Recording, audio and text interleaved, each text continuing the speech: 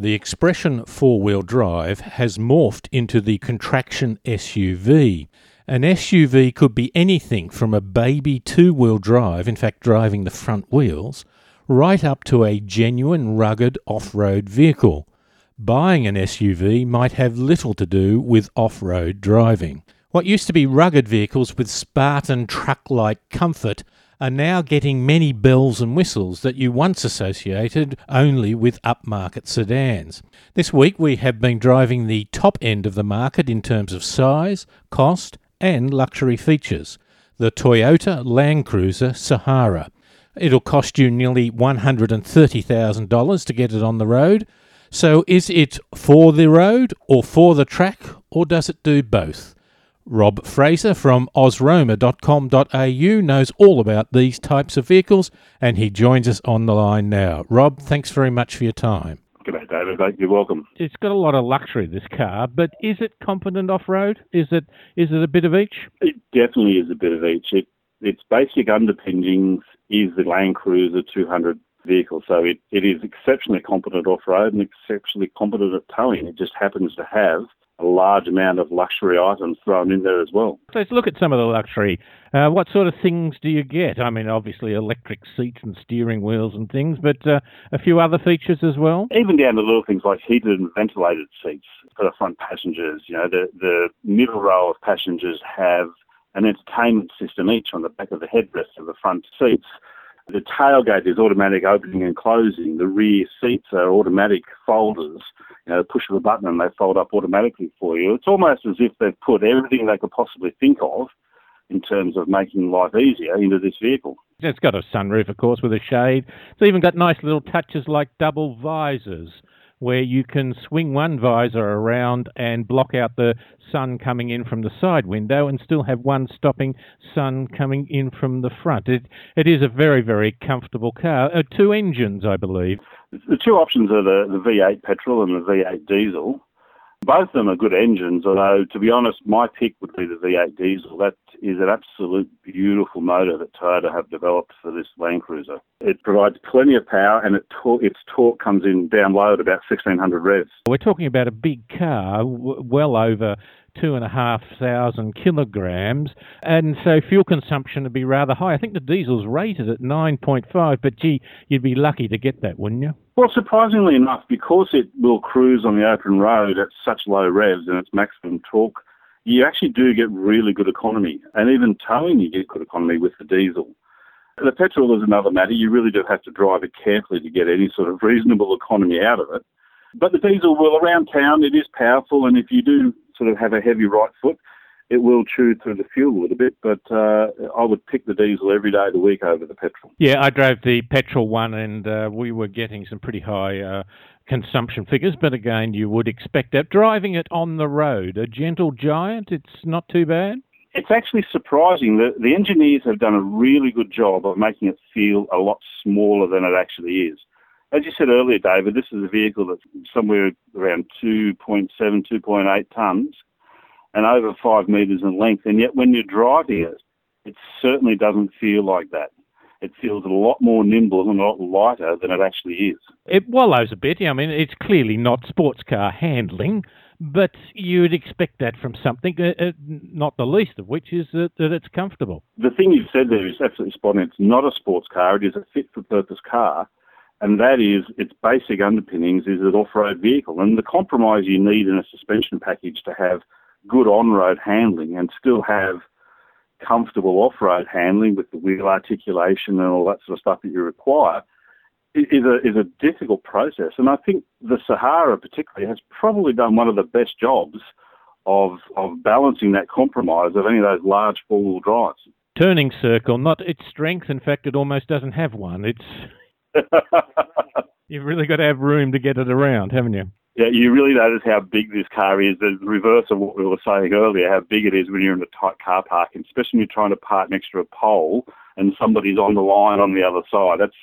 that tests your skills a lot, actually. And even clearance, 2 metre clearance when you go to the shopping car park. You make it, but you feel awfully close. So good visibility all around it too, I think, but comfortable on the long haul. It's good. Now, off-road, I've got to say about this is that it does have reasonably heavy-duty tyres. There's a lot of SUVs out there that really have low-profile sedan-type tyres. This has the more genuine four-wheel drive off-roader type of tyre standard. And I think that again comes back to its underpinnings. It's designed to be used off-road. So it does have the high-profile, thicker tread type tyres that give it an all-terrain type scenario, which are really good for the dirt roads and for the forest trails and for the sand, etc.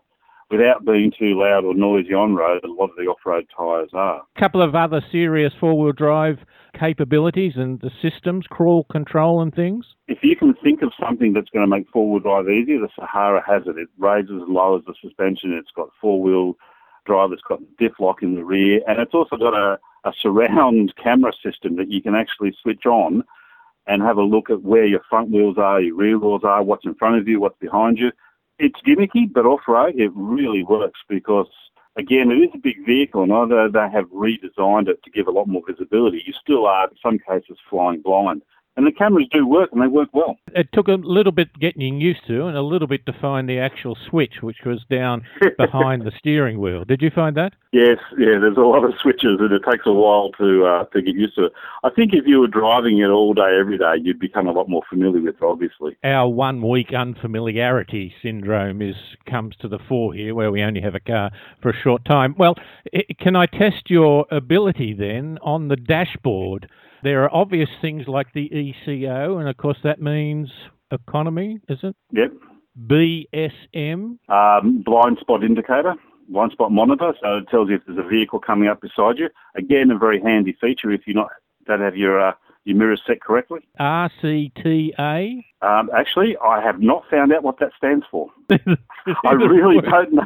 So that's one of those things that I said to myself after I drove the vehicle, I must work out what that is. I've got no idea. That one stumped me, actually. Well, there's also another one we can't work out, RSCA, not RSPCA, but RSCA. I'm not sure if it's a dog feature, but maybe there needs to be a list of acronyms and what they mean in going there. In the same category, absolutely, yes. The controls. I hopped in the car and there was a button that said turn the fan off, and it was going very hard, and so I just wanted to turn it off until I sort of settled in.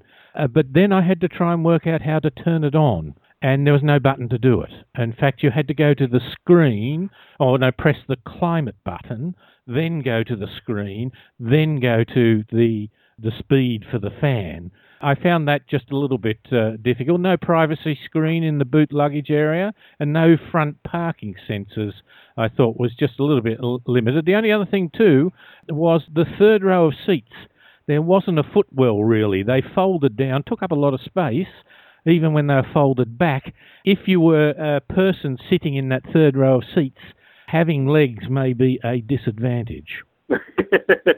Absolutely, unless you like your knees up around your chin. And for anyone that is serious about using the luggage capability of this vehicle for 4 or 5 people, you would pull those seats out immediately.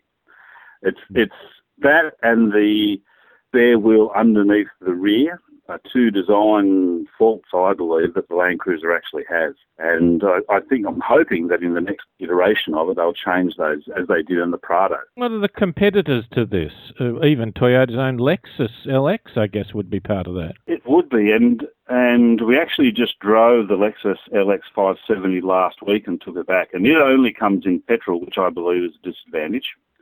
Yeah. And it does have a few more gimmicky items on it. But having sort of driven them both fairly close together, I actually would probably choose the Sahara myself. It's a good $20,000 or $30,000 cheaper, and you can't really see the difference between the two. And again, I would take the diesel over the petrol. It's certainly a case of surprisingly not having a diesel option in such a big four-wheel drive. They seem to be the choice of the great majority of people if they're going for such a large car. True. Other competitors are the Nissan Patrol, but again, it only comes in a V8 petrol and it is exceptionally heavy on fuel usage. And the Mercedes GL, the large 7-seat wagon from Mercedes, which is an underrated off-road vehicle, actually. It is quite capable off-road, although it rarely sees anything more than the dirt driving up to the farm on the weekend, I think. Just finally, the looks of the Toyota, so it hasn't changed much since the last time. It's probably pretty conservative in it, but then again, getting something like that to look good would be rather hard. I actually like the looks of the new vehicle. Again, to me, it looks a lot smaller on the outside than it is on the inside. I do like the bonnet shape that it has. And one important thing for me, being an avid off-roader, is that they've removed those bulbous lights to the front and back that stuck out from the side. They were just a nightmare off-road and very expensive to replace if you actually hit something with them. It's a much more streamlined, sleek look now, which is good. Oh, that's very clever. You could tag something with the lights if they weren't the old model sticking out. David, unfortunately, I have tagged something with the lights and they're sticking out. Thus speaks the voice of experience. Rob, it's lovely to talk to you. We've covered some very nice practical things as well. Thanks very much for your time. David, good to talk to you. Thank you. Rob Fraser from the website Ozroma. If you want to know anything about RV vehicles, it's certainly a place to go. ozroma.com.au. And we were talking there about the Toyota Land Cruiser Sahara. A big, expensive, $130,000 to get it on the road.